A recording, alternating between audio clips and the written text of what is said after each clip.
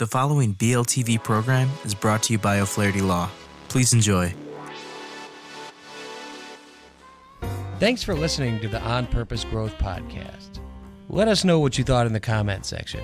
For more from On Purpose Growth, go to onpurposegrowth.com. Subscribe here at BLTV for all of our content, including the daily Learn About Law podcast, Seize Your Business, Making Real Estate Fun, and Logical Logistics podcast, brought to you by O'Flaherty Law. Thanks for listening. All right, everybody, welcome back to this episode of the On Purpose Growth podcast. I appreciate everybody tuning in again. And today I've got Claire Chandler from Talent Boost, and it's a leadership consulting business. And I'll let her explain really what that is, because what you probably think that is, you're labeling it something different. So she'll go into that. But what we're going to be talking about today is, growing and scaling a business is not easy.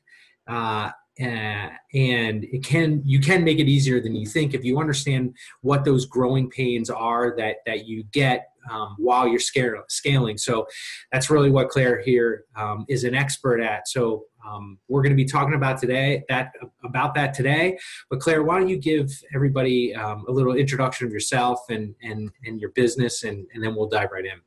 Sure. Sounds great. Thanks for having me. It's great to be here. So I am the president and founder of Talent Boost, as you mentioned. And a lot of people hear the term Talent Boost and immediately think, oh, she's a recruiter, right? And I do get those inquiries quite a bit.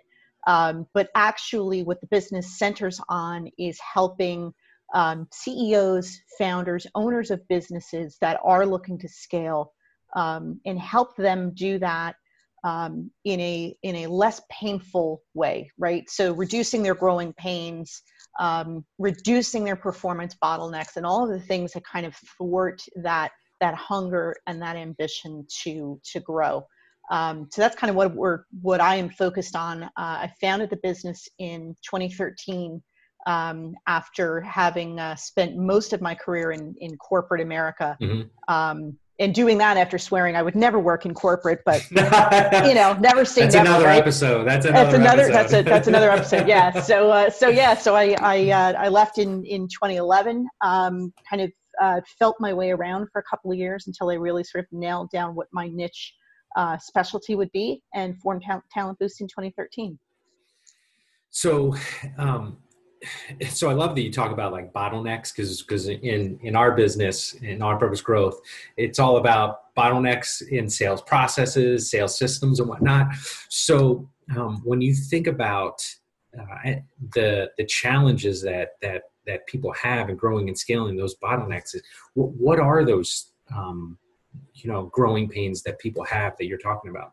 Yeah. And bottlenecks, you're right, can crop up anywhere from your sales pipeline, your leadership pipeline, your performance, and they're the types of things that if they cropped up overnight, they would be easier to spot and kind of knock out of the way. Right. But they don't. They tend to sneak in, build up, calcify, right, strengthen over time, and they become really, really difficult to manage. So, companies sort of come to me with a variety of aches and pains, right? Companies that are looking to scale, and they show up as a variety of symptoms. It could be that one of the most often expressed symptoms that I see, or growing pains, are we lost another one of our top performers, and we're not quite sure why. Came out of the blue. This was somebody we thought was going to be with us forever, sort of a thing. So that's usually a big indicator. Another one is that, their customers are not as satisfied as they had been. Perhaps they've lost a key customer. They're on the verge of losing a customer. They're seeing that the complaints from the customers are rising. So that's another big one. And it's also often it's always tied to money, right? So these are companies that are also saying, you know what? We're not where we thought we were going to be financially. We had a subpar month or quarter or year, and we can't quite pinpoint, who's to blame, right? And which of the employees, we have to sort of tweak. And that's often kind of a knee-jerk conclusion. Well, we just have all the wrong people. And you might not, but Right. That's a harder question to answer than just our customers are complaining, there's drama in the office, people aren't performing or innovating at the level we need. We must just not have the right people. And obviously you can't grow without the right people, but they may not be the ones that you think they are. What do you mean by that? So one of the things, so I said that most companies that I work with kind of come to me with these different symptoms, and some of them feel similar. And in a lot of cases, they are very unique to that company's situation, the point in their evolution. This could be a startup that's ready to mature a little bit and not be so management by chaos oriented and flying by the seat of their pants and making up the rules as they go, right? So that's kind of one growth point. There are others that are, family owned and operated businesses that have expanded either in size, they've added locations, they're in different states now, they've got, a much bigger, more national customer, et cetera, and realize that the sort of family dinner table type of management and resolution of issues is not going to work as you add people to your leadership team that perhaps are not relatives, that are not ingrained in your family's DNA. And then, of course, there are other companies that are, small to mid-size and growing, that are just looking to break out of where they are, grow a bit, serve different clients and all of that. So they come to me from a variety of places, feeling a variety of aches and pains. But I always start from the exact same point, which is to get really crystal clear on what your overall mission is. And it's very appropriate that the name of your podcast is On Purpose Growth, because mission and purpose are one and the same, right? Yep. If you follow Simon Sinek, he talks about it in terms of your why. And it's such a simple thing to overlook. And it is the most foundational thread of your company that you have to get right, that you have to get really, really clear. And it may evolve over time. But that is always where I start with any client, is to say, let's make absolute sure you know why you're in business to begin with, what it is that you're charged with, what you're chasing after, what the ultimate goal is. And you would be surprised how many people cannot articulate their mission. When you start that conversation, they're like, well, this is really basic stuff. Like, why are we starting here? And it's like, okay, big shot. Why don't you tell me, right? What your mission is. And then they struggle to articulate it. I have some clients that when we started working together, I can ask them on 3 different occasions, the CEO, mind you, what your mission is. And I get 3 different answers from the same person. And then I get others who will tell me in, glowing terms what they feel their mission or their purpose is. And they say it in front of their senior leadership team. And then I check for understanding with the leadership team and they go, well, that's the first time we ever heard him say it like that. Yeah. Right. So it seems basic. It seems like such an easy question, but it's so fundamental and foundational, and people just glance right by that. And so until you get that right, you don't know who the right people are to be on your team. Just because they're superstars in a different industry and you've plucked them out, you've cherry picked them and you said, well, they're rock stars over there, they're going to be a rock star here, doesn't necessarily translate, right? So there's a huge difference between being the right talent, the ones that are going to fully absorb and embrace and buy into and contribute to your mission, and those who aren't. And until you know what that mission is, you can't validate who's the right talent. Yeah, and I think there's an underlying theme here or principle that says work on the problem and not the symptom. And a lot of times, it's like, hey, let's take care of the symptom. We don't have the right people, whatever it may be, when in this specific area, we'll call it, you're not creating what you want because you happen to find the problem being you're not clear on what your mission is. So Right. how can you take action to do anything? Right. And that is why, the transformation or the stabilization of these companies who are positioning for some growth or some scaling or some evolution has to start from the inside out. The leaders from the top down have to get this. They have to buy into it. They have to be able to convey it in genuine terms to their people. And then they have to find ways to help their people make a connection between the company's mission and what they are uniquely talented at, what they're passionate about, what drives them as individuals, right? Because if you can't make that connection, then you have only kind of gone part of the way. So that transformation, happens from the inside out. There's a positive in that, of course, because it sounds like that's a lot of work, and oftentimes it is. But because it's working from the inside out, you have a lot of control over how well or how poorly you kind of dig into that, get your sleeves rolled up, and really embrace and define and articulate and strategize around what that mission is. So it starts as a basic question. It sounds like this monumental task once you realize it's not as basic as you thought it was, but you have it within your control. I often say to clients, it's not about me coming in and crafting a mission for you. It's about me coming in and helping you see through your own forest and pulling out of you, what is that core DNA that makes you guys so special, so unique, so different from your competitors. Because until you can define that and articulate that and get everybody around you to embrace it, you're just going to keep stumbling along, and those aches and pains are going to continue. Yeah, it's in our world, we just call that creating clarity, right? Not that specific thing, but the principle of clarity allows you to take purposeful action, right? And as being at one time in an employee of a company, not having that clarity, I could not connect what I was doing to the greater mission of the business. So I don't want to say I struggled, but I didn't struggle. The work was unfulfilling, right? And I didn't right. focus on it. That's exactly right. And you just named, and you just named the two key bookends. You said clarity and you said connection.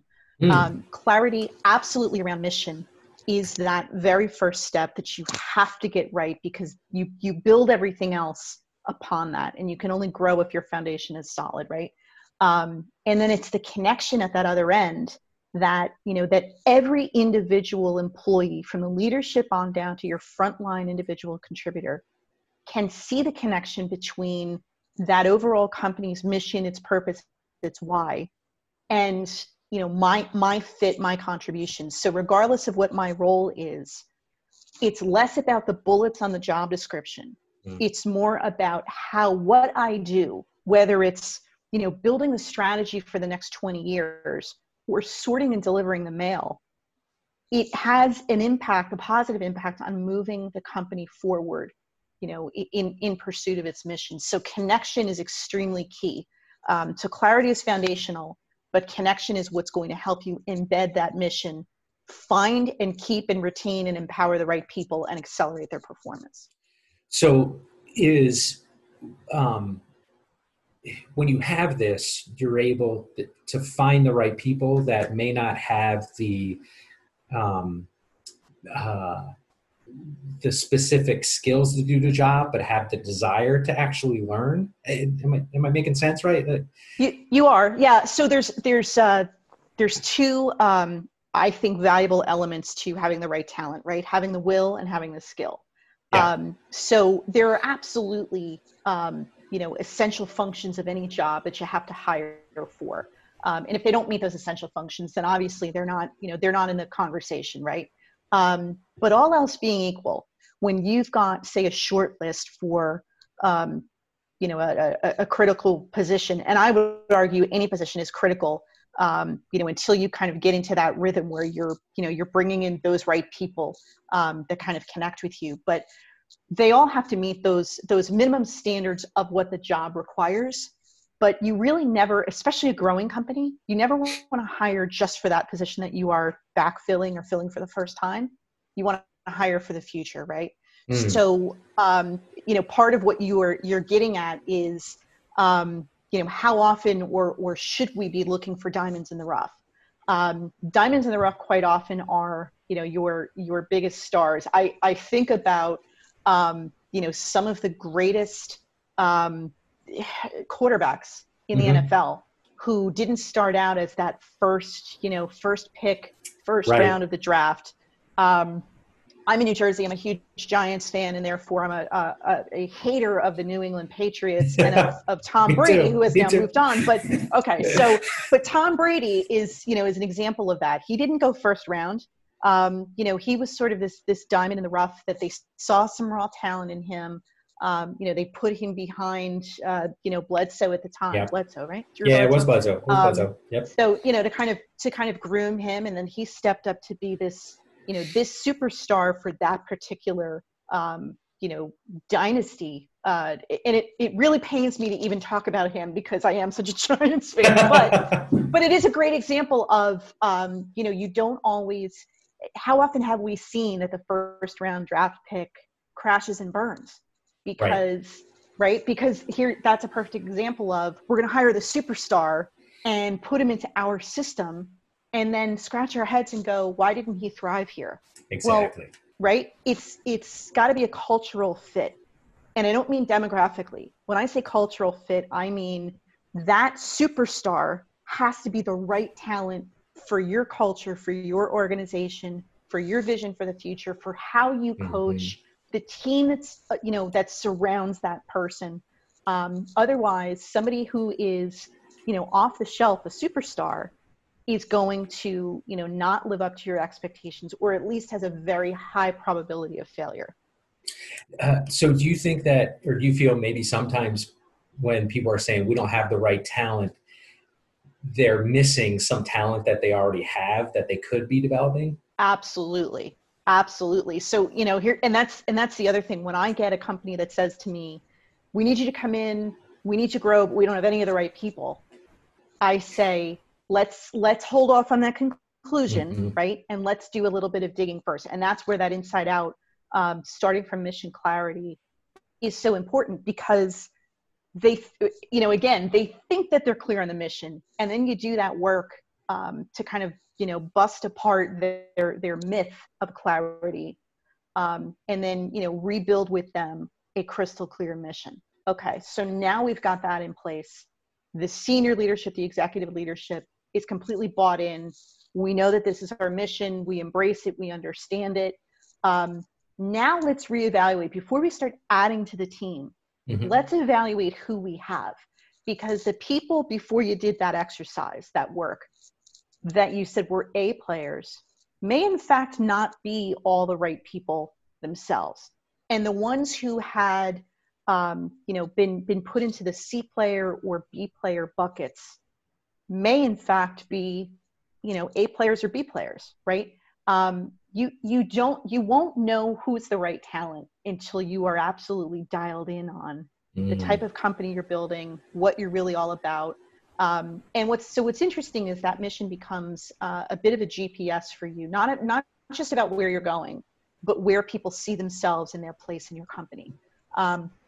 It also helps the people who ultimately are the wrong fit to self-select out. Yeah. Right? The clearer you are in your mission, that becomes your guidepost for what expectations are we going to convey from a performance standpoint and from a behavior standpoint. And the more consistent you are around how you communicate that and how you reinforce that and how you reward that, the more the people who truly are not the right fit are going to stand out. Right? And then they're going to get to the point, you're going to get to a decision point. Either they are going to decide this really isn't the right place for me, or you're going to decide this isn't the right fit. And you can sort of part ways a bit more, I would say amicably, but a bit more in a way that you can defend, because you can say this does or does not fit in with our, where we're headed as a company. It also becomes a measuring stick for your clients and your customers, right? Because now you understand which customers and clients are the right ones for you, what service looks like, right? What standards of behavior and performance you tolerate and reinforce within your team, and therefore in your relationship with your clients. So I can't emphasize enough the importance of mission and purpose and having that clarity really, really dialed in. Yeah, I love that, because on our non-corporate side, we work with a lot of consultants, and one of their largest bottlenecks is they don't get clarity on who is it they want to serve, how they want to serve them, and they put up with customers that just don't serve them, right? So I'm glad you put that up, because you have to create a standard around that, because doing a bunch of work that you don't want to do in a way that you don't want to do it is going to hold you back from growing your company to where you want it to go, right? So what it sounds like is that holds true at no matter what stage you're at. You could be big or small. Absolutely. That's exactly right. So, is the mission the core of what you're doing, or just one of the starting points? It is the starting point, but is by no means the end. So part of what I do after we establish mission clarity, which, by the way, some of your audience may be hearing that and saying, oh my gosh, we don't have time to go through something like that to get our mission right. First of all, you can't afford not to. Exactly. Point number one. Yeah. And point number two, this doesn't have to be this hugely extensive, expensive, protracted process. With some companies, it could take a few weeks, a few months. With other companies, it's a matter of getting the right people in the room, whether physically or virtually, the times we're living in, right? Yep. And it could be a matter of hours or a couple of days to really get that dialed in. To me, like I said before, I don't come into any company and craft your mission for you and sort of invent it out of whole cloth. I come in and, pull out the best of what I'm working with and who I'm working with. And just because it takes longer doesn't necessarily mean you guys are a bigger mess. It could just mean right. You're more complex. You have more people that you've got to factor into that conversation. You might be a composite of, a bunch of companies that have come together through mergers and acquisitions. And they've got, they want to sort of cobble together in a strategic way the best of all of those different cultures. In those companies who are acknowledging that they want to do that better, end up, kind of getting farther ahead, because mergers and acquisitions, especially acquisitions, can fail miserably if you don't take into account the different cultures. And if they start out very, very far apart, and you ignore that, that's a recipe for failure. Yeah. It's like you're going to slowly die without knowing it. Absolutely. Absolutely. So so getting to that point of crystal clear mission clarity is that foundational work. And then from there, we start to diverge in terms of what the company uniquely needs. But a lot of that is around, like I said before, once you get the clarity, now you have to assess how far off you are from having the right people, the right behaviors, the right processes, the right measuring sticks, if you will, to move the needle towards your mission. So some of it is an assessment process, an alignment process, sort of taking a fresh look at your hiring perspective, I would say, not so much the process, but the filters through which you are evaluating people, right? Yeah. So there's a lot of that work as well. But basically what I do with all of my clients is get to that mission clarity, do some of that other groundwork to sort of assess where's the gap between what we say we need to achieve our mission, in terms of some of the fundamental skills and the technical skills, the soft skills, the behaviors, that DNA that you absolutely want to replicate, and what's the gap, and then help them build out a playbook that is unique to them, but is based on best practices, from my 25 plus, I hate admitting that, years of doing this kind of work, right? And so, drawing upon that, so it's not starting from a blank page every time, but it is certainly combining the best practices with what is unique to your situation, your company, your industry, where you are right now in your evolution and where you want to go. But giving people a playbook that they can now say, okay, I've got a very clear picture of what we're all about, how big the gaps are, what are the gaps that are unique to our situation, and how we go about filling them. Because it sounds like it's the recipe for effective action rather than just taking any action. There's some type of I don't want to say certainty, but there's some form of confidence when you're taking those actions. Is that right? There is, and part of it too is I'm an entrepreneur. I'm a solopreneur. I certainly have a network where if it's a more complex engagement, I pull in some of my my resident experts. But I'm this one woman shop from New Jersey going up against potentially these big ticket consulting arms, and they have their place, believe me, and they've got a ton of expertise and a ton of best practices. Where we tend to be extremely different is that they can come into a room, they can meet with the senior leadership team, they can get a little bit of input, and then they plug it into their model, and 10 minutes later they can give you a 400-page report and recommendations on what you should do, and then they go away. And it's great, and it looks anybody who's spending the high ticket money on a consultant like that to get a 400 or 500-page report, they can show their board, look, we paid this and we got this and it's great. But what ends up happening is they put that book on a shelf because those people who helped define what they should do next went away. And it's not that it's cookie cutter, but it's extremely daunting to be handed such a sizable book of proven best practice recommendations and frameworks you should apply, right? With me, it's a little bit more of, I don't want to say spoon feeding, but there's this gradual evolution that we work side by side to help them get to.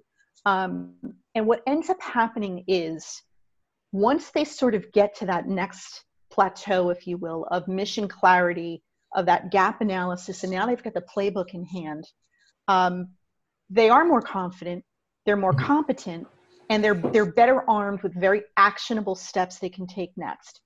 What that ends up doing, though, is it raises the level of their game, but it also opens up the doors to higher level challenges than they were facing before, right? Because now they're already maturing, they're evolving. Well, on that next plane, they've got, new challenges. And it might be around, okay, now we've changed out, a significant portion of our team.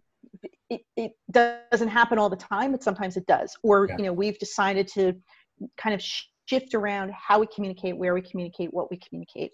And there's this sort of organizational change that's required for that.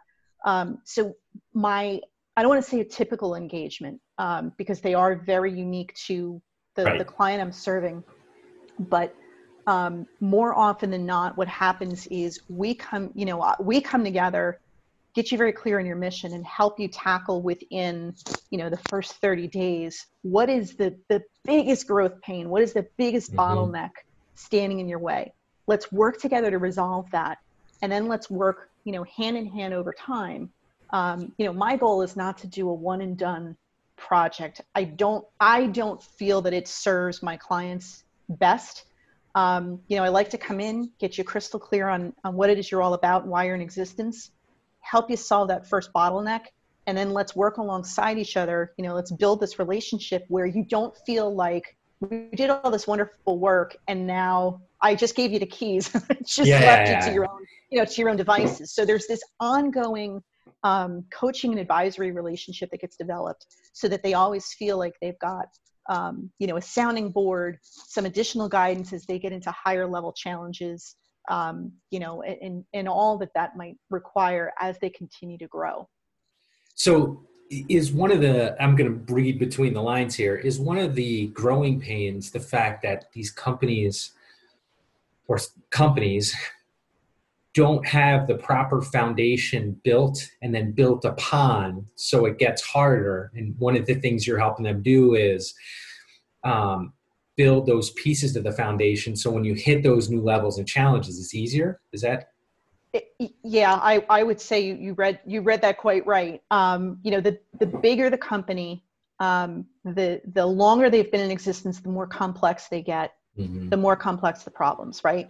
And so sometimes that is true, that you're coming in, and their scale or their pivot point that they're at right now is not the first one they've seen, but maybe they didn't do the other previous ones thoroughly. So to your point, there are some cracks in the foundation. So you have to kind of peel back those layers and say, we don't want to revise history, but we also don't want to dismiss it. We want you to learn from that. And I often see that in startups that think that they've evolved to more of a, an adolescent stage, but really are still acting like a startup. They're managing by chaos. They don't really have the right infrastructure in place. Those sorts of things. The biggest thing that I see, especially for the companies that are trying to go it alone with their first pivot or their first scaling opportunity, is their reaction to setbacks. Everyone is going to have setbacks. Everyone is going to run into a brick wall, a bump in the road, call it what you want. If you've done this, this sort of pivoting and scaling and evolving and learning and changing multiple times, you get a little bit better with the setbacks, because you know that you may not know what they are, but you know that they're coming. An organization that is growing, maturing, changing significantly for the first time has a bigger challenge with how to deal with the setbacks.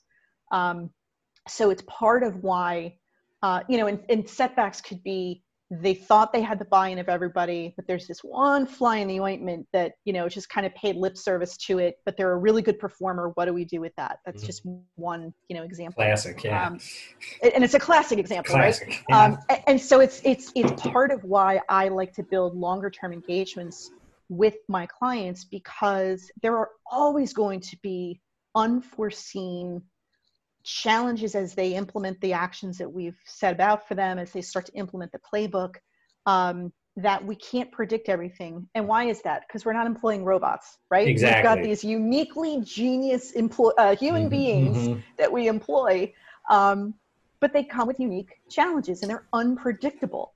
So, that's part of why I always seek to build a longer term engagement and relationship, because you are going to come up against challenges and setbacks. You're also going to uncover different ideas that make you want to revisit portions of the playbook or the roadmap that you've designed. And rather than just starting over or just relying upon yourselves to be able to do that, again, it's having somebody come in who's invested in your success, but is not living in your forest, is a very key advisor and resource to have over a long term. Yeah, somebody to the way we describe it is not allow your own biases to get in your way, right? You can't see what you can't see, right? And there is a value to that, and there's no answer to well, what are you going to be able to see? Right? Well, I don't know, right? Like we need to develop this so I can learn. So that's interesting. So what else? What else haven't we talked about that's important in regards to the growing pains? I think for me, from my experience, not just with clients that I've worked with, but even myself as a business owner, we tend to think we're going to figure everything out on our own. And because of that, we all eventually need to lean on somebody else who's been there before, who kind of knows, how to get through the darkest portions of the forest in the right direction, right? Because especially if you're way in the middle of the forest, any direction could be the absolute wrong. There's 360 degrees and only 1 degree is going to get you out, right? Exactly. Do you really want to just guess, Yeah. I had a flashback to the movie Princess Bride with the rodents of unusual size. But anyway, if you haven't seen that, you gotta look for that. Yep.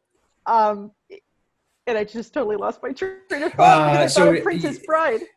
So you were talking about having someone that could show you where to go, not doing it on your own. Yeah, and especially in the beginning, especially if it is your first pivot point or your first opportunity you're going to seize to scale. Leaders tend to wait a little bit too long to bring in the outside help. And it doesn't always have to be super time consuming or even super expensive. Sometimes all you need is that sounding board.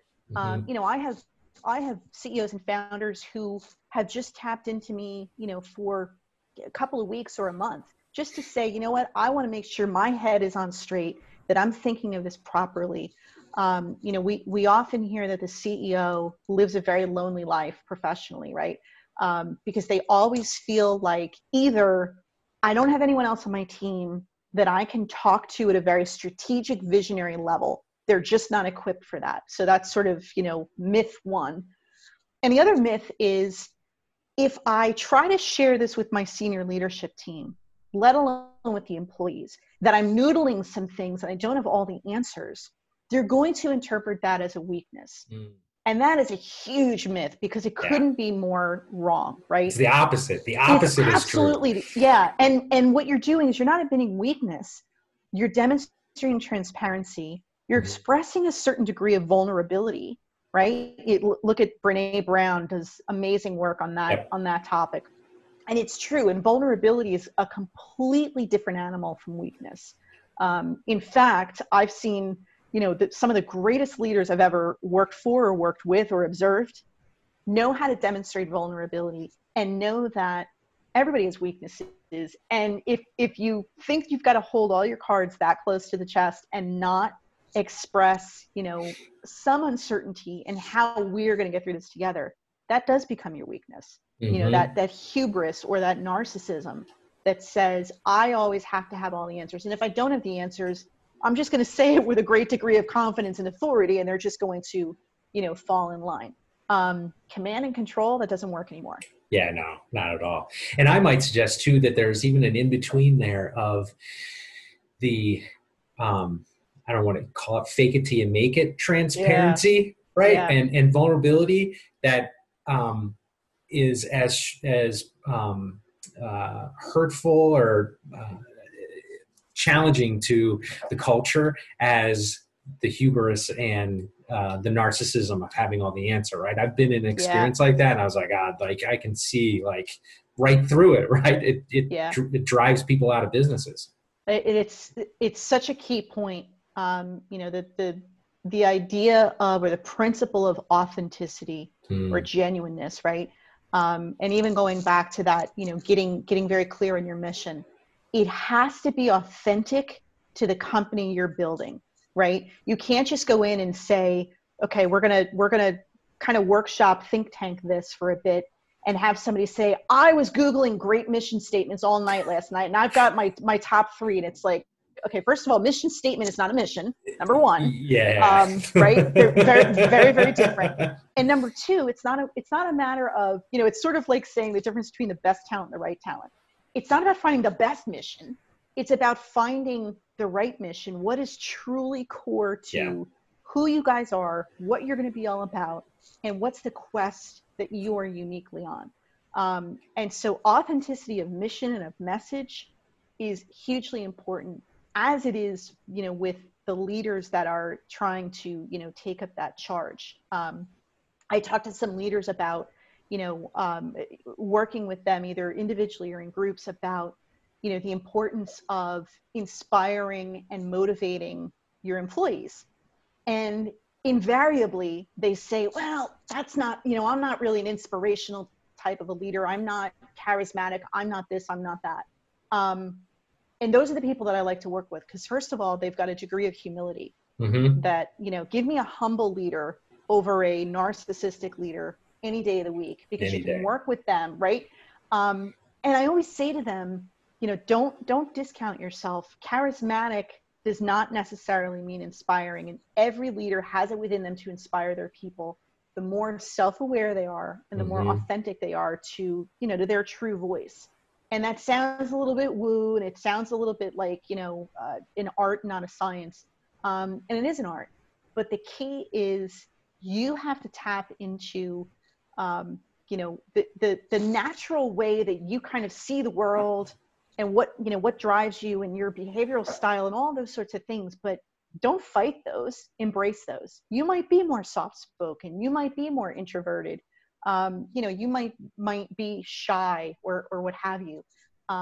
But you just want to amp up your self-awareness, and you want to be very genuine. The worst thing you can do, and you said fake it till you make it, and I 100% agree. It's not a mentality you want to embrace. The worst thing leaders can do is see the role of leader as a costume they have to put on, right? As a role that they play versus an obligation. And it's really a calling, right? If you aspire to leadership, or you're sort of drafted into leadership, you want to go into it from that right perspective, saying, I've got a duty, I've got an obligation to give my people that are trying to follow my example every opportunity to succeed, because it benefits no one if they fail. Oh gosh, the failure becomes a ripple effect, right? Oh, absolutely.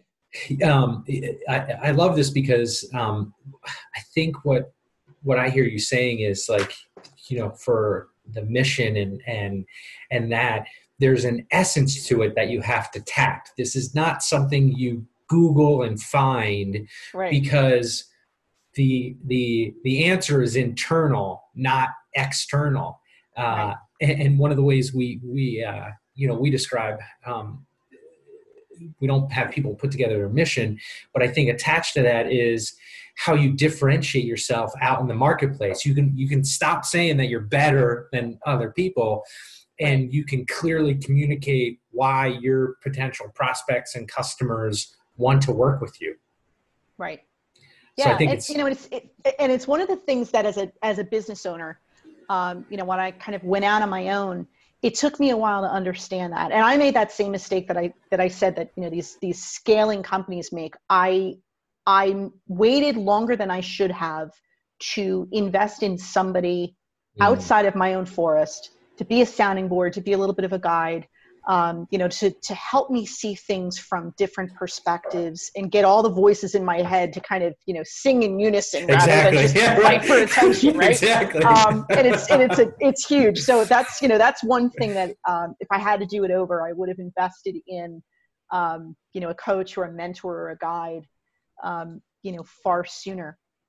But it is so important to to kind of get all of that. To get all of that right, and to do it in ways that, really kind of pull from your core, what your DNA is. Because you're absolutely right. It is not about, coming up with the most moving mission. It's about coming up with the most genuine one, and really understanding, and it's the same for me as a business owner, as a leadership consultant. The companies that I work with could pick, they could open whatever the equivalent is to a phone book. I almost said they could open a phone book now. Yeah. Who does that? But they can Google, right? Yeah. Right. They can Google and find hundreds of different service providers out there who can do similar work to me. So as you said, my unique selling proposition is not I'm better or I'm, that higher value for money or any of that stuff. It's, if you could get, this service from anybody, who are you going to mesh with the best, right? I worked in corporate America long enough to know what works there and what doesn't, and how they can get out of their own way. And I also worked there long enough to know that I didn't quite fit well into the corporate box, right? I was a bit too goofy. My walk was a little too happy. I had this internal monologue going the entire time I was, in corporate. And it doesn't work for everybody. So again, it's kind of the difference between, do you want the best consultant or the right consultant? Do you want the best employee or the right employee? Do you want the best customer, whatever that looks like, or the right customers that are going to help you, fulfill what your mission is? So it's important for any business owner, from a solopreneur to a global behemoth, to really understand what they are uniquely about, what they're uniquely pursuing, and what their unique quest is. Yeah, that's great. And I love that you not only are helping other companies do this, you've done it for yourself, right? Yeah. And that says a lot, right? Because there's a lot of people out there that maybe call it academic or book knowledge that are out there trying to apply things, but to really serve somebody, in my opinion, really serve somebody, you apply it yourself, and then you go show them how to do it. So I appreciate you on that. Well, I appreciate your time. This is a great conversation. I know it's going to help a lot of people who are listening or watching. So how can they get a hold of you? How can they find you when they're watching and listening to this? Sure. The best way to find me is my website, which is clairechandler.net. There's a lot of resources on there. There's some really good free resources that people can download and start to apply to their businesses immediately, and get some value out of that. And you can see more of my podcasts that I've had the opportunity to be on, read some of the articles I've written. And if you want to get in touch with me, there's a variety of ways to schedule some time. Cool. And anybody either watching or listening to this, if you didn't write that down, don't worry. It's going to be posted wherever this has been published, whether you can, you're viewing it or listening to it. So we'll have that there. You'll be able to get a hold of Claire. So, I appreciate everybody tuning in. And Claire, again, I'm grateful you came on, and it was a great conversation. And, I know people are going to get a lot out of this. So thank you. Thank you. I had a great time. I really enjoyed our conversation. Cool. Well, thanks everybody again, and we'll see you on the next episode of the On Purpose Growth podcast. Take care. The following BLTV program is brought to you by O'Flaherty Law. Please enjoy.